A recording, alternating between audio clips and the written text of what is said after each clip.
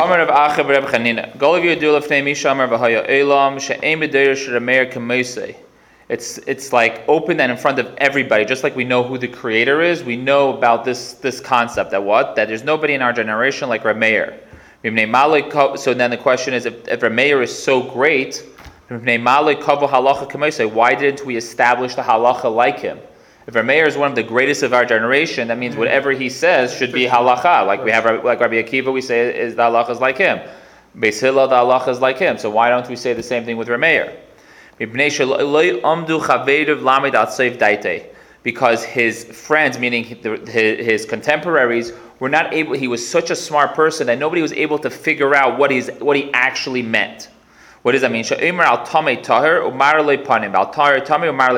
he was able to find everything. Something is tameh, that it's tahir. If somebody comes, if all the rabbis said something was tameh, he was able to say it's tahir and give reasons for it. If somebody was able to say something is tahir, tameh, he would say that's tahir and would find reasons for it. So that's why it was so great, and we never get to the bottom of it. So since we would never get to the bottom of it, you would bring him as a situation. He would look at the situation. Okay, you say there is these reasons that it's tahar, and there are these reasons that it's tameh. And now what? What do I do with that? Which one is it? Right, sure. So what does it mean? Yeah. So what's it called again? What does it mean that he? So it means he wasn't able to. We weren't able to get to the bottom of it. Well, it's often like that. Rabbi Broid from Toko Hills. Yeah. When he does a class stuff, he lays stuff out like that too. Like he'll lay out reasons for both, and he won't give a definitive that we hold, or maybe that we hold by this because. However, there's this, and this. Is that what he like? So So therefore, when you go to a class from Rabbi Broid, you wouldn't be able to say if he would give you a class on Hilchas Shabbos, whatever you would walk out, you wouldn't be able to say, okay, this is what I'm going to start doing. Right. The same thing with Rameir. If you went to a class of Rameir, you wouldn't be able to come out and say, okay, this is what I'm doing, right?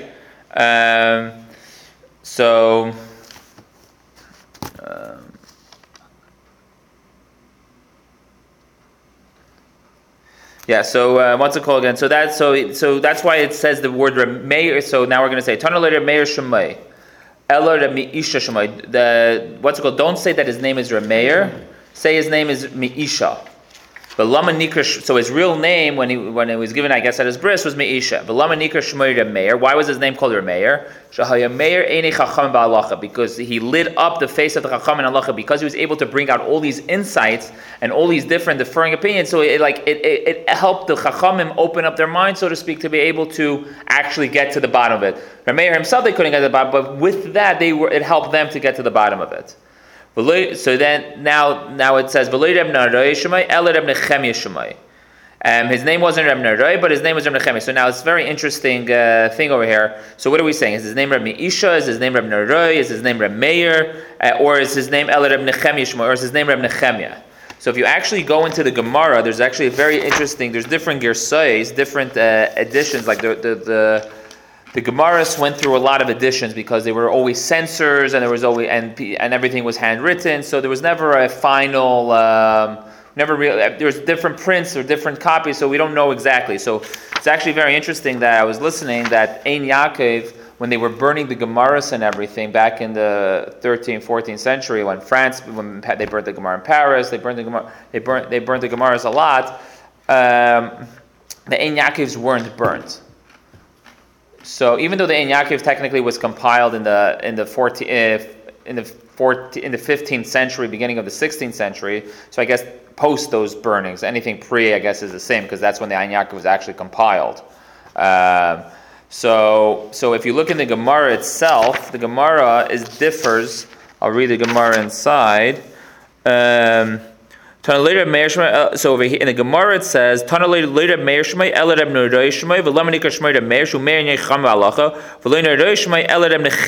doesn't say anything about Meisha there. Right, okay. And the Gemara itself doesn't say Meisha, but in the Ein Yaakov it does say Meisha. So therefore, the Ein Yaakov that we have now brings down, just something interesting, brings down both girsais, both editions. So just something interesting. So Meisha Shemai. So at the end of the day, why was he called Reb Neroy? Why is it if Reb Neroy wasn't his name? So it's another word for light. Sheminei Meir. These are different. What's it called again? Words for light. Amar. Now we continue. So now we're going to continue going into the greatness of Reb Meir. Amar Rebbe, Hi. The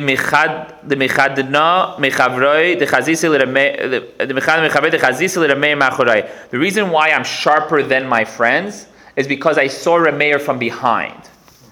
Now he says, if I would have seen him from his front, I would have been even sharper. And for your eyes I have seen your teacher. So now the question is, what does it mean that he saw his behind, the back of him and not his front of him? Does it literally mean that like Reb Meir that nobody saw Reb Meir? Everybody only walked behind him.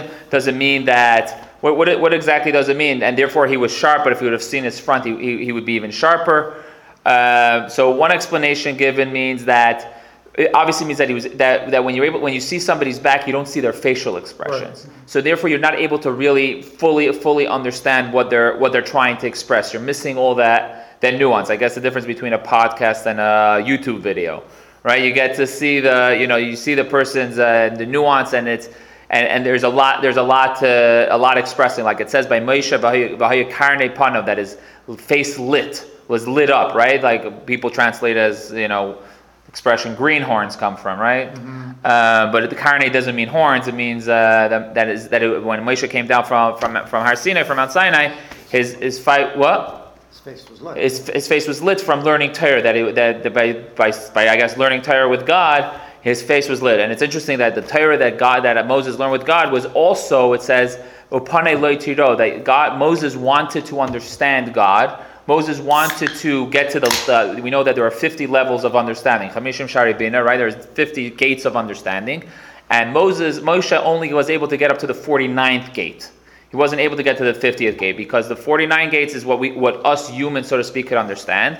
And the 50th gate is something which is greater, which is God's knowledge himself. Actually, those that do chitas, this I think Sunday's chitas, it talks about how God's knowledge, so to speak, the concept of knowledge by God is so great that it's God within himself. It's not something that we could even grasp, which that's technically like the highest level, the 50th level of understanding. So if Moses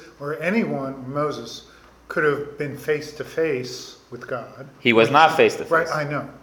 But if he could, based on this, maybe he could have gotten to the 50th. Because this says... Rebbe says, if I had been face to face with Reb Meir, I would have known more. So and no one can be face to face with God, and so the only person that got 49. So that's what we're saying. So the other you're alluding to a very good. So another explanation given is that like we said that we weren't able to get to Seif Daite. It means that even if you were able to speak face to face to Reb Meir, right, you would never be able to get to the end since he was so smart. So Rebbe is saying that yes, I saw him face to face, but Reb Meir was such a great person. If I had the ability, which I don't, right, then I would have been even smarter because I would have understand what Reb Meir is saying, and then maybe we would say that the halacha is like Reb Meir because we had Rebbe who actually wrote the Mishnah would have been able to say the halacha is right because he was able to get to Seif Daite to the end of his meaning. Right. But because Reb Meir was such a great person that he wasn't able to get, it doesn't mean like literally he wasn't able to get, but he couldn't get to that level, and therefore, this idea of this is what Rebbe is trying to say is more of like an expression, like, I couldn't reach him, like it says that by Moses, that if he would have seen God, he would have died, because you basically become one with God, and therefore your existence gets nullified, right? But he saw his back, meaning he was in the room with him. Correct, so to speak. We said in last week's parsha, it says pe'el pedibur. He spoke mouth to mouth. So what does mouth to mouth mean if he didn't see him? Right. So obviously mouth to mouth is speaking, hearing. So it's not talking about the actual seeing. That's the idea of mouth to mouth. So.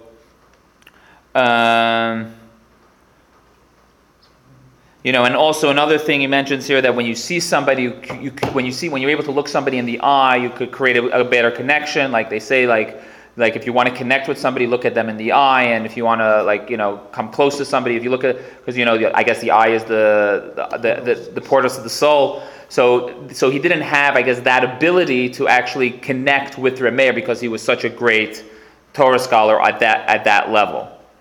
Fine, does that make sense? Sure, and the fact that he was learning, he was like seeing his back instead of his front. 93% of communication is nonverbal. So even more so, right, yeah. Even more so, yeah. So I mean, don't you do that kind of stuff for a living? So yeah, so So anyways, Amar Rabbi Avo Amar Rabbi Yochanan, Talmud Echad Hoyle Reb Meir. Now we just described the greatness of Reb Meir. We're going to describe the greatness of his students. Talmud Echad Hoyle Reb Meir was Sumchus Shemai. Rabbi Yochanan had a student, and his name was Sumchus. And what was this greatness of Sumchus? Al kol davar davar shel tumar bayim ushmoine tamei tumav. Al kol davar davar shel taira bayim ushmoine tamei taira. And everything he was able to say, there are 48 reasons that something is tahir, and there's 48 reasons why the same thing could be tamei. So now it's very interesting. We mentioned that Moses got up to the 49th level. Sumchus was only able to get up to the 48th level. That means that's obviously a very, very high level. We're talking about from the 50th level, nobody could reach the 50th level. Moses was able to breach the 49th level, and he was able to breach the 48th level. Now, question is asked, what's this great thing about being able to interpret things one way or another? I mean, at the end of the day, you want to know the halacha. It's like kind of a skill and a frivolous skill, so to speak. I mean, yeah, you're a great scholar. You could take everything and turn it upside down. But at the end of the day, what's the purpose of it? Why do we need why are we celebrating it? At the end of the day, you want to get to the point of the halacha. Yes, it's important to know the reasons, but 48 reasons this way, 48 reasons that way. What's the point of this? So explanation is given. So brought down in Tractate in Sanhedrin that if all the Sanhedrin are, let's say, the entire Sanhedrin, 71 sages, 70 sages, are in a courtyard, right? And they see a man murder another man, or before he gets murdered, they tell him, if you murder him, you're gonna get killed. They all warn him together. So now he's warned, and he commits the murder in front of them. So they all see this murder, right? So they obviously, now the police arrest this person. Now they put him in jail, and now he has a court case in front of the Sanhedrin. So now this person comes in front of the Sanhedrin, right? And the entire Sanhedrin is going to deem him guilty. If the entire Sanhedrin deems something guilty, what is the verdict? Is the verdict guilty or not guilty? No, if it's unanimous, it's guilty. It's not guilty. Not guilty? It's not guilty. Right, because it cannot be. You cannot have a unanimous case, because that means that the other people are pressured by one person, and there's not complete truth. How do you know there's complete truth when every? Well, that's true. But in that case, they would have to obviously maybe find somebody else to replace one of the rabbis. But the idea is that if you have it, or somebody could find a reason why the warning wasn't a good warning. One of the rabbis have to find, because when you have a bezdin that everybody says unanimously, we're under the assumption that there is some internal pressure there. Therefore, not everybody is saying he's innocent from their own, because they came to that own decision on their own. Therefore, if we have a rabbi that's able to interpret every case 48 ways this way, 48 that way, in such a Sanhedrin, there will be a rabbi and we actually learn from here that that in order to be a Sanhedrin, you have to be a rabbi in the Sanhedrin, you have to have this ability to be able to interpret things one way or the other. So that way, when it comes to such a case, or if everybody is unanimous in a case, there should be a rabbi that should be able to say, hey, no, look at it from this perspective, maybe it's not like that. So that way we know that each rabbi is making their own independent decision, and they're not coerced by the other ones, like we see in the Supreme Court today, that it's like if you're liberal, you vote liberal, you're conservative, you vote conservative. There's no real, you don't know that that all the justices are acting independently, and when they come down with their verdict, they're probably pressured by the other justices. So therefore, we from here we learn that justice is, and that's the purpose of it, because to really get to the truth of the matter, you have to be able to see it from both perspectives. And we're actually gonna touch upon it later if we get up to there about how we actually why certain things are one way or another. Anyways, let's continue. Any questions? What? Anyways, Tana, Talmud Vasik Haya B'Yavnin, there was a very smart student in Yavnin, Shaya Metaris Hasheretz B'Mei V'Chamishim Ta'amim. He was able to, what's it called again, find a reason why a sheretz, an insect, basically there are 8 kinds of insects that are metame, that if you touch them, you become tame. Only these 8 kinds. So he was able to find 150 reasons why a certain insect or insects would be tahir, why you wouldn't come to him. Amar Rava, ani other veterano. He's like, well, what's this big genius that Talmud Vasik, this great student that was able to do that? I could do it myself. What's his proof? Uman nachash memis umar betuma tahir sheretz she'ei memis umar betuma lekol shkein. Just like a snake that when it bites somebody, it kills it. And a nachash is a kind of insect as well. It's considered a sheretz because it crawls on the ground, but it's not one of the 8 shratzim. But it actually kills. And when a dead body creates tumah, if you're in a room with a dead body, you become impure. So if just like the snake that could kill somebody and then make that person tameh, so too, what's it called again? So and yet it itself is not tameh. So too, I should say a sheret, one of those 8 insects also, which doesn't kill anybody and doesn't make it tameh. So too, it shouldn't be tameh. Does that make sense? Right. So the Gemara says. So then, if that's the case, a sword, a thorn, anything that kills, it's like kind of like, I guess, a straw man argument. Like that's the reason why an insect is tameh is not because it can make something tameh or can kill something and make something tameh. God decided that this kind of insect is a impure insect, and if you touch it, you become impure. Just like if somebody falls on a thorn or on like something that sticks out, it doesn't make that the thorn is now tameh because somebody died on the thorn, right? The thorn itself stays. It's just a thorn, or a sword. It's just a sword. It's just the fact that it actually killed something. That's the death that creates the impurity. It's the insect that is impure. So it's not a good argument. So therefore, we have to stick and say that what's it called again? So Amar Rab Abba Amar Shmuel. Okay, now we're going to go on to another thing. Amar Rab Abba, very very interesting thing. Amar Rab Abba Amar Shmuel. Shalish shanim nechlaku beis Shammai beis Hillel. They were for 3 years. They argued beis Shammai beis Hillel Amar halacha k'meisenu v'halalo Amar halacha k'meisenu. Each one was saying that the halacha is like them. Yatza Baskel v'Amar lahem elu ve'elu divrei likim chayim hein v'halacha k'divrei beis Hillel. So a Baskel came out and says both of them are true, but yet the halacha is like Beis Hillel. So now, number one is, what does it mean? Elu ve'elu divrei likim chayim. They're both the word of God, but yet the halacha is like Beis Hillel.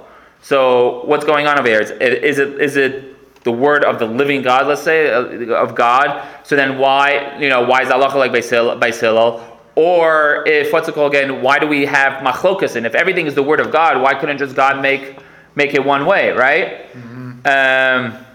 So reasons given that one reason I saw interesting is that when there are 2 people arguing, when there's 2 rabbis arguing, there's also the angels arguing in heaven as well.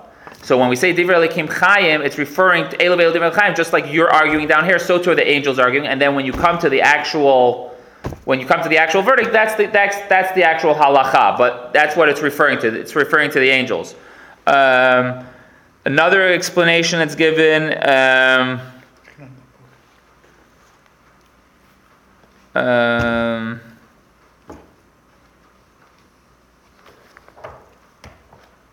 So another answer is given that usually that what it means elu ve'elu divrei elikim chayim is that you have, for instance, at the end of the day, they're arguing about whether the situation right now deems this thing tameh or tahar. So is there precedent for saying this? They know obviously that Torah tells us pork is forbidden, right? Now the question is, if pork, let's say, falls into a pot, how much fell into the pot? Does the pork give taste to the pot, or things like that? So they're arguing whether there's a present or not. So that they're going back and forth.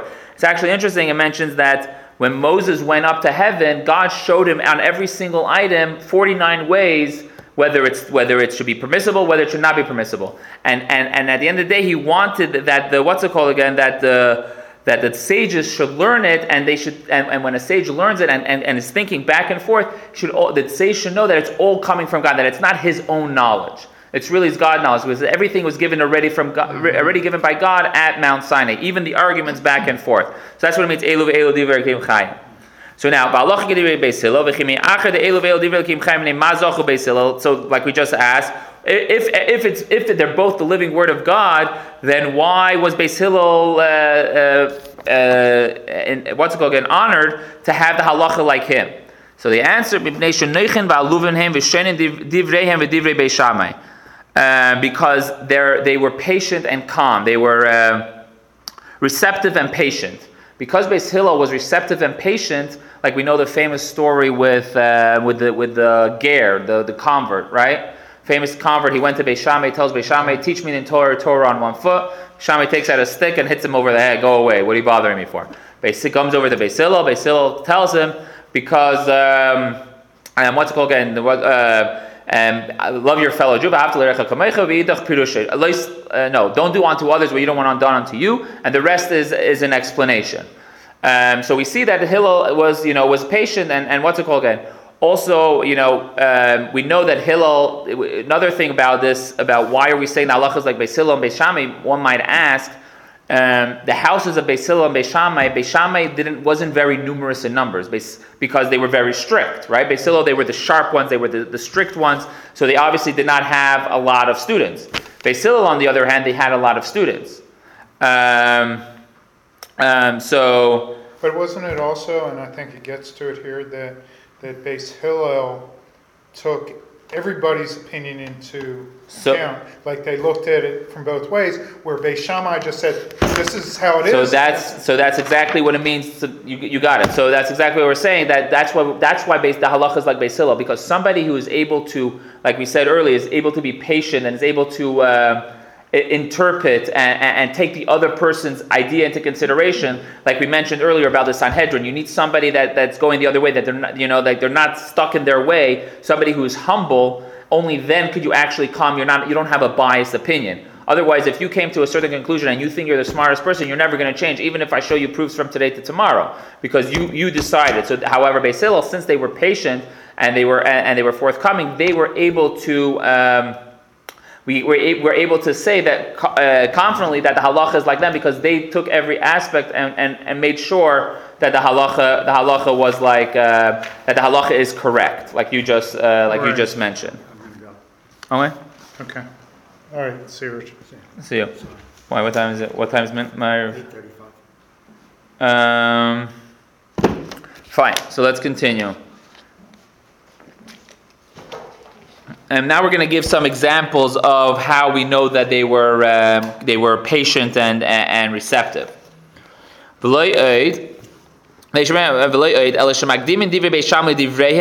That they gave forth the words of Beis Shammai to their words, like you just mentioned, that they let the person speak first. Like we said,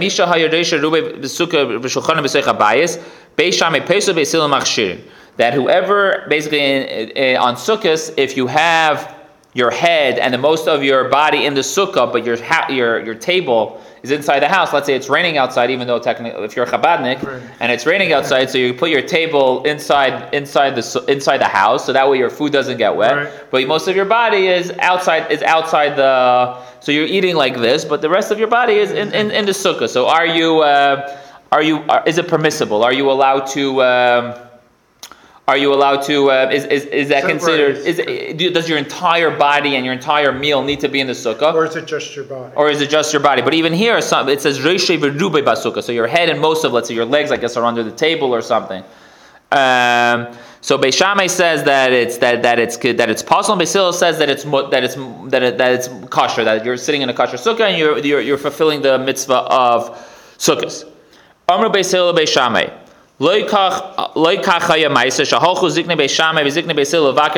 story that they went, the elders of Beis Shammai, the elders of Beis Hillel, went to visit Rabbi Yochanan ben Hacharanis on Sukkot, I guess. And they found him that he was sitting, his head and most of his body was in the sukkah, and his table was inside the house. They didn't say anything. Amru lahem Beis Shammai misham raya. Lahem Beis Shammai misham raya.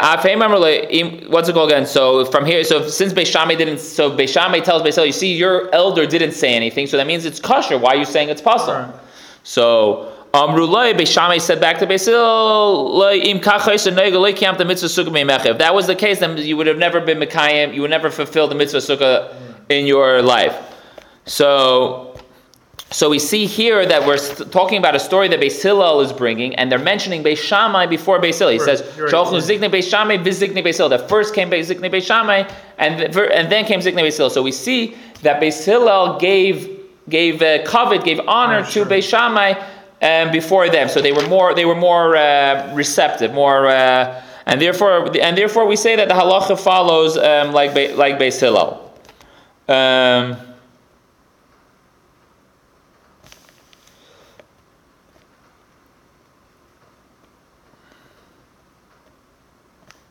Right, and basically back to what we were saying, he mentions over here that when it comes to a ruling, like we said, that if the entire Sanhedrin rules that something is one way or another, we say that it's nullified.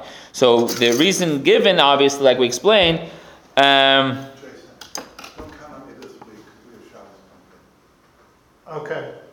All right.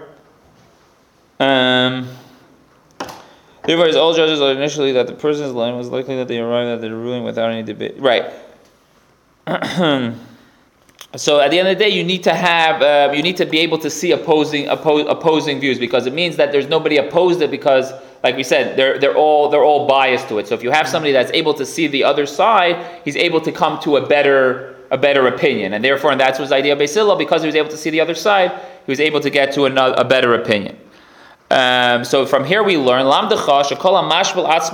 whoever makes himself, whoever lowers himself, God will raise him. Whoever raises himself, whoever makes himself haughty, God puts him down. Whoever goes after greatness runs away from him. If anybody's looking for positions of power runs away from them. Whoever runs away from greatness, greatness follows him.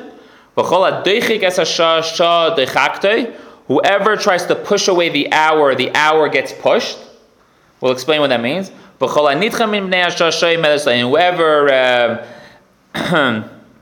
Whoever yields to the hour, whoever gives forth to the hour, they don't push the hour, they let it be, the hour stands by him.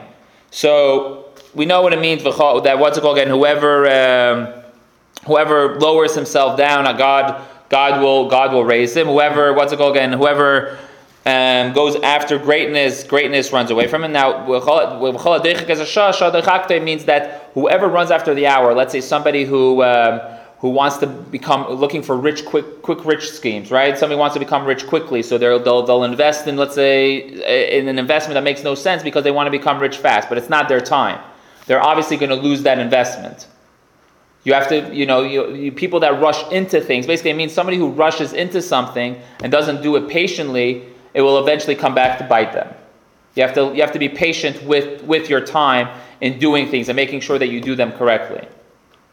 Okay, so it's kind of like in sports, it's called letting the game come to you. So you're not forcing the issue. You're within yourself doing the best that you can, and things will happen because they will happen, right, as long as you're doing what you're supposed to be correct, doing like at the right time. Like what's it called again? Like Jackie Mason says, I love repeating this word, this vart of his. It took me 49 years to become an overnight success. Yeah. You know what I'm saying? And somebody, when you work on something, eventually you'll get that lucky break. But it's obviously you need to be working on it for 49 years to get. You can't just expect to get that lucky break overnight. You know what I'm saying? We always think that people it came overnight, and the people that rush into it usually easy come, easy go, right? And a lot of unless you look, you don't see the hard work that everybody has done to get to where they are. You think they make it look easy because they put in all that hard work. That's why it looks easy. Yeah. Stephen Curry is not shooting every 3-pointer because he woke up one morning and started shooting and he got in every 3-pointer. Right. Not that if we did the same work we would be at the same level, but obviously it's something that he worked on.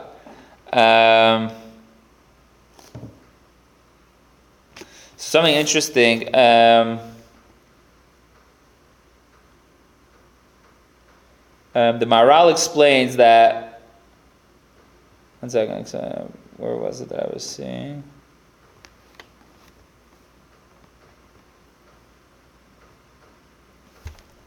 So that's, at the end of the day, you don't want to push the time.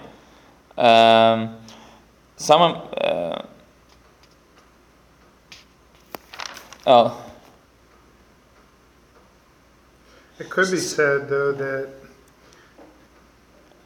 So it's actually interesting. It mentions over here, the Maharsha explains how the 3 similar sounding statements of the Gemara actually reflects man's endeavors on 3 levels. His relationship with God, his relationship with others, and his relationship with himself. So whoever thinks he's greater than God, that's hamashpilas atzmai, then God will make him great. Someone who runs after greatness, he needs other people to validate himself, validate him, and then the Chagashar is referring to himself. He's rushing to do things. So another explanation that first a person wants. Where was it? First a person wants. I forgot what the first thing is. The second one is that if he can't get the first thing, then he wants greatness. If he can't get greatness, he'll want riches. Well, he'll try. If somebody he figures if he'll become a wealthy person, then people will respect him. First somebody wants people to respect him. Then if he realizes, so he thinks he'll make himself powerful, then people will respect him. Then he realizes that doesn't work. He figures he'll make himself wealthy, then people will respect him. By the end of the day, people are just looking for respect.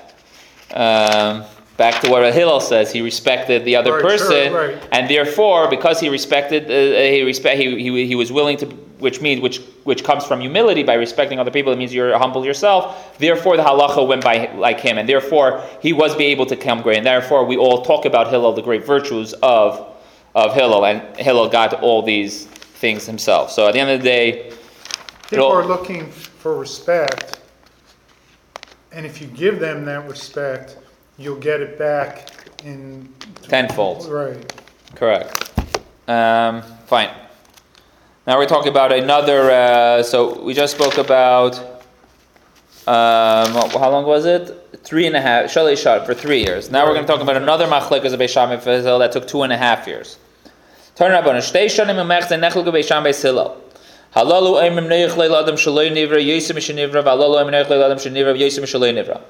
For 2.5 years, Beis Shammai and Beis Hillel were arguing what's better. Was it better for man not to be created or to be created? Nimnu v'gamru, they came to a conclusion. It would have been better for a person not to have been created. Now, it doesn't say who the machlokes is, who said what, and what we came to conclusion. Either they came both to the conclusion, or, which is interesting, because I would think Beis Hillel be say that right? That it's better for a person to have been created, because it's all about humanity. It's all about the other person. And Beis Shammai, it's all like strict and everything. You would think like better person should have not been created. And actually, one of the reasons given, what does it mean greater? Why yes? Why not? At the end of the day, everything God does is for the good. So what does it mean better? If man was created, it was for the good. It was obviously for good, and obviously God actually created man, right? So one of the explanations given is that there's 365 los assays and 248 positive. There's 365 negative commandments and 248 positive commandments. So if a person is created as from a risk perspective, right, the chances of him he has more chance of transgressing than doing positive mitzvos. So since if you were a betting man, you would not bet on humans if you know your odds are 365 to 248, right? So it's better that a person should not be created. So that's one explanation given. So because if he would have not been created, then those 365 commandments would have been what's it called again? Would have been would have been completed, would have been fulfilled. Sure. That's one reason given. So then another actually. So wait a minute. No, there wouldn't have been. If man hadn't been created, so then nothing would have been. Nothing would have been. So what we're talking about then. Once he's created, God created a world to be a dwelling place for Himself, right? That God created a world for it to be a dwelling place for Him. So the fact that God created the world and be a dwelling place, one of the ways to make a dwelling place is by not doing the 365 and by doing the 248. Right. So somebody has to do one or the other to create that dwelling place, right? Meaning you could have a piece of land, right? So now you could have the piece of land and let it be, and you'll have the flora and the fauna, whatever, will grow and make it. Or you could have somebody go there and actually build a beautiful house, etc. But the land itself will continue to exist, right? Okay. So God would be able to dwell on that land, regardless of us humans, because it won't be a beautiful place because it won't be a house on there, but God will be able to, so to speak, camp on there. It won't be deteriorated. When we're created, now we could take that piece of land, we could either build a beautiful house, or we could destroy that land and start just pulling out all the grass, pulling out all the flowers. Right, so what does that have to do with whether it's better to be created or not? So now, if we weren't created, God could dwell on that piece of land, and it won't be destroyed. There won't be a beautiful house, but that land won't be destroyed. So it's better for God not to have created us so that He could dwell on that piece of land.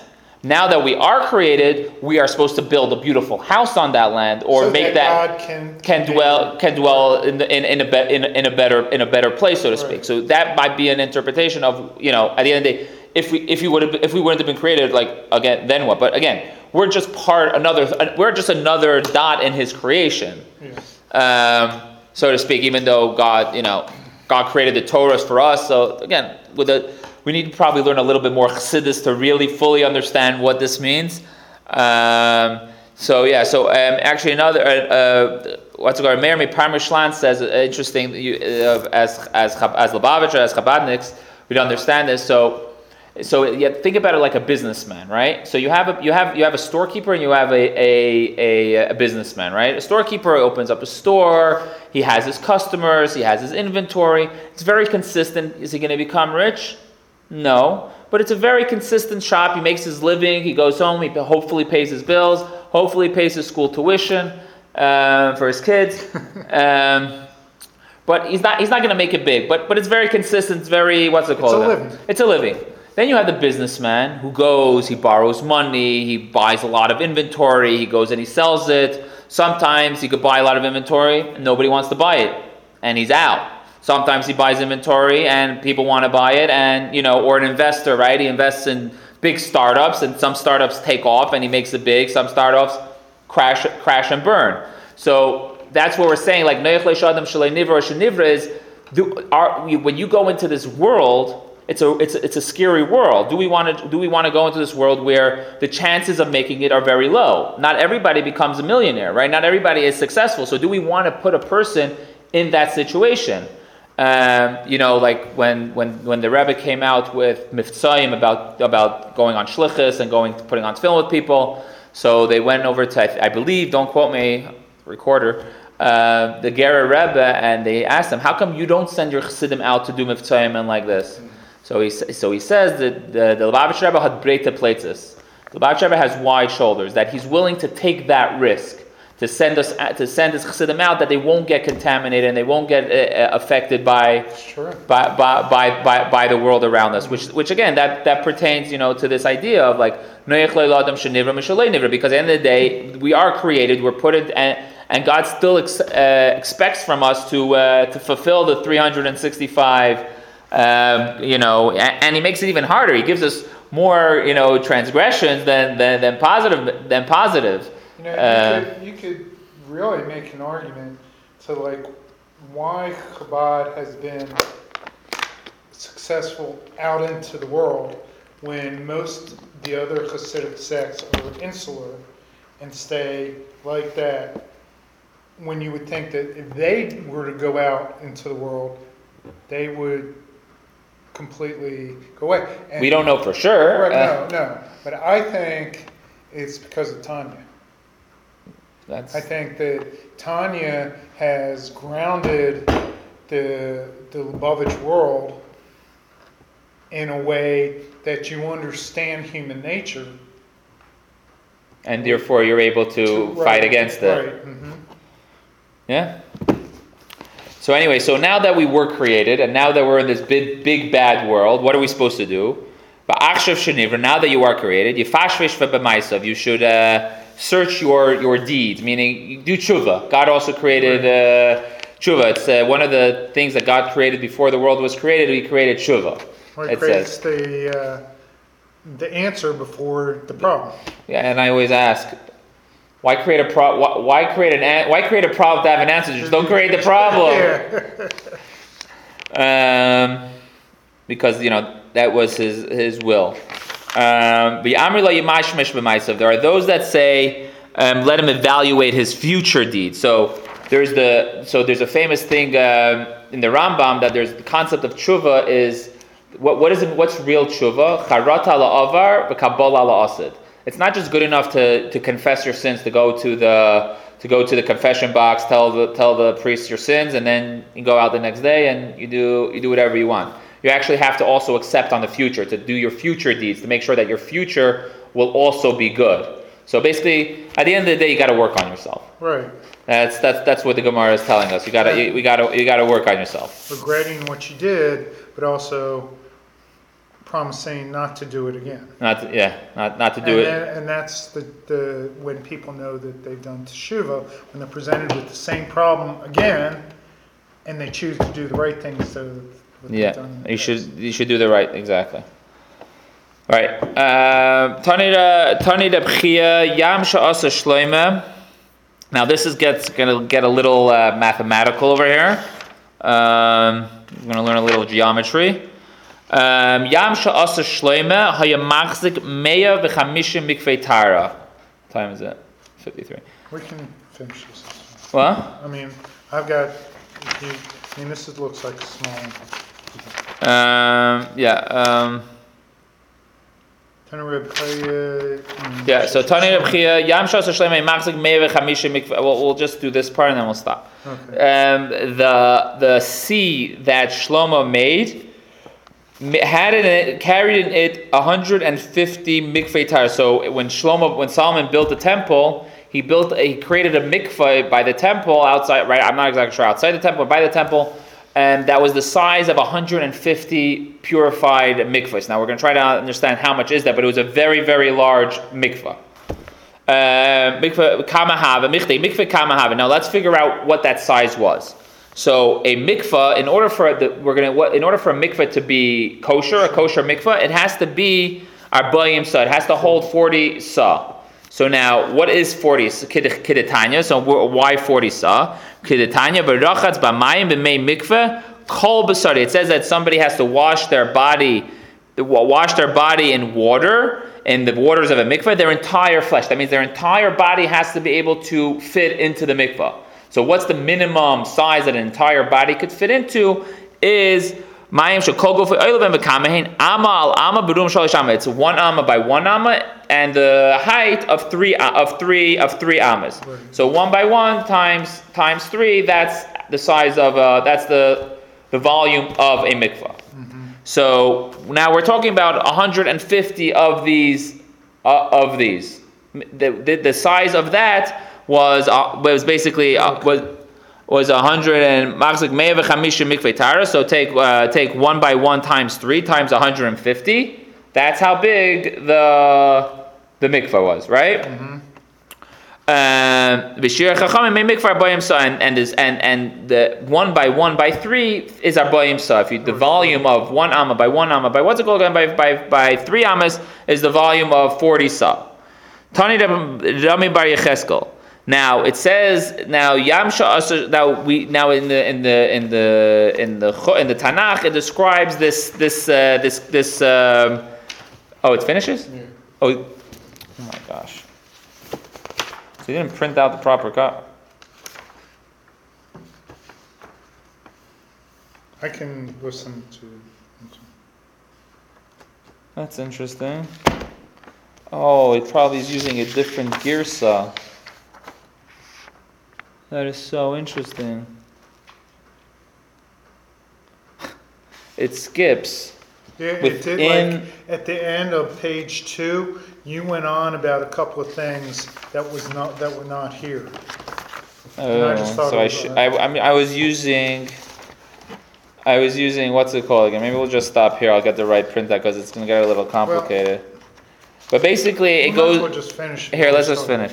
So now we go. Tani Rami Bar Yechezkel Yam Shos Shlema Shalish Amis Tachtonis Merubais Ushtei Amis Elyonis Agules. So now this sea, so to speak, this pool that Solomon made was 3 am. The bottom it was a total height of 5 amas. Now the bottom 3 amas were square, and the top 2 amas were round. So how do we get to 150?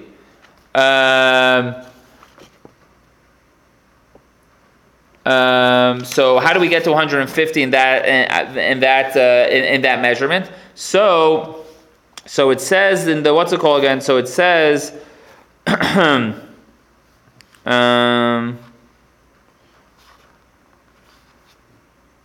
His architect must have been really good. So that means we said that it's 150 mikvahs. So right. So that means it has to be 10 by 10 times 3. That would be the bottom, right? Because amma al amma, and this is 150. So the total is 15 amas. The total height is 5 tvachim, but the bottom 3 is square. The top 2 are round. Okay. Right. So if we take the bottom, which is a square, and it's 3 amas, so we have 10 by 10 times 3. So that gives us 300 cubic amas, right? Mm-hmm. And now the top part is round, right? So to figure out, How is the top part round? the top 2 amas are round. The way they built it, the top 3 is like a square, and then the top is a circle on top of the square. Oh, okay. So A circle on top of the square. So I figured this out last week.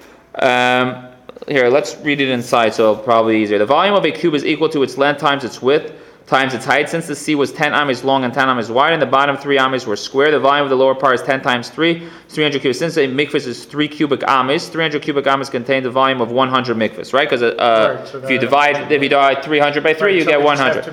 Now we have to get to the 50, right? So we got 100, now we got to the 50. The volume of a circle is equal to 3 times the square of its radius times its height, right? That's pi. right. Okay. And what's it called again? The number pi is okay. So really pi is 3.14, but we're obviously going to round, so we're rounding down to 3. But let's say okay. So a radius is half of the width of a circle. Now the radius of a circle 10 amas wide. So now we know it's 10 by 10, right? Right, so the radius is 5. Now we take 5. And the radius is half of the width of a circle. Now the radius of a circle is 10 amas wide, so it's 5 amas. Thus the top 2 amas of the sea has a volume of 3, which is pi times 25 equals 150 cubic amas. So we get to 100. So basically, if you take we take 5, which is our radius, times 3 times pi. Right? So 5 150. and then times 2 because we have 2 amas thickness, and then divide that by 3. That's 150. So divide that by 3 gives us 50, right? Okay. So therefore you have 150. The bottom is 100 because we got 10 times 3 divided by 3 gives me 100. Now we have 3 times 25 times 2, which gives me 150. So that's how you get to 150 mikvahs. So that's why, in order for it to be 5 amas high, it had to be the bottom 3 had to be square, and the top 2 had to be round. And it's actually probably prettier because You have probably the square is in the ground, Sure. and then the roundness is outside, so It looks nice. And 5 amas is what is that? 5 amas is amma is 10 18 feet. inches, Oh, it's so it's like 6 feet. Now you can't dive in it, but it's Yeah. big enough to swim in it. Anyways, What was the point of bringing all this though? Yeah. Or is there no? there's point? no. So It's just there's no real. It's just just something interesting. Like, But I always thought that the Ein Yaakov was more like midrash. This little piece here doesn't seem like. it's more again. So it's my first share. I gave a little introduction. So the Ein Yaakov writes that I don't know if you could find the connection between. He says that there's 12. That the way he compiled Ein Yaakov, he found connections between these 12 things. The 7 things that were created before. Here, I wrote it down. Give me 1 second. The 7 things that were created before. Now it's 9:01, going into overtime. 7 things that were created before. Where is it? Ein Yaakov. Oh no, 1 second. 7 things that were created before the world was created. The 3 things that the world stands on, and the 3 things that the world exists on. So the 3 things that the world exists on is peace, judgment, and truth. The 3 things that the world stands on is Torah, Avoda, and Gemilas Chasadim. And then the 7 things are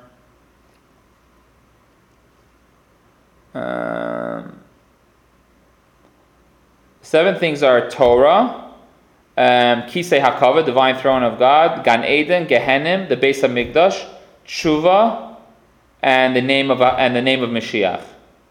So those are 7 plus 3 plus 3 is 13. So Torah overlaps, so it's 12 things.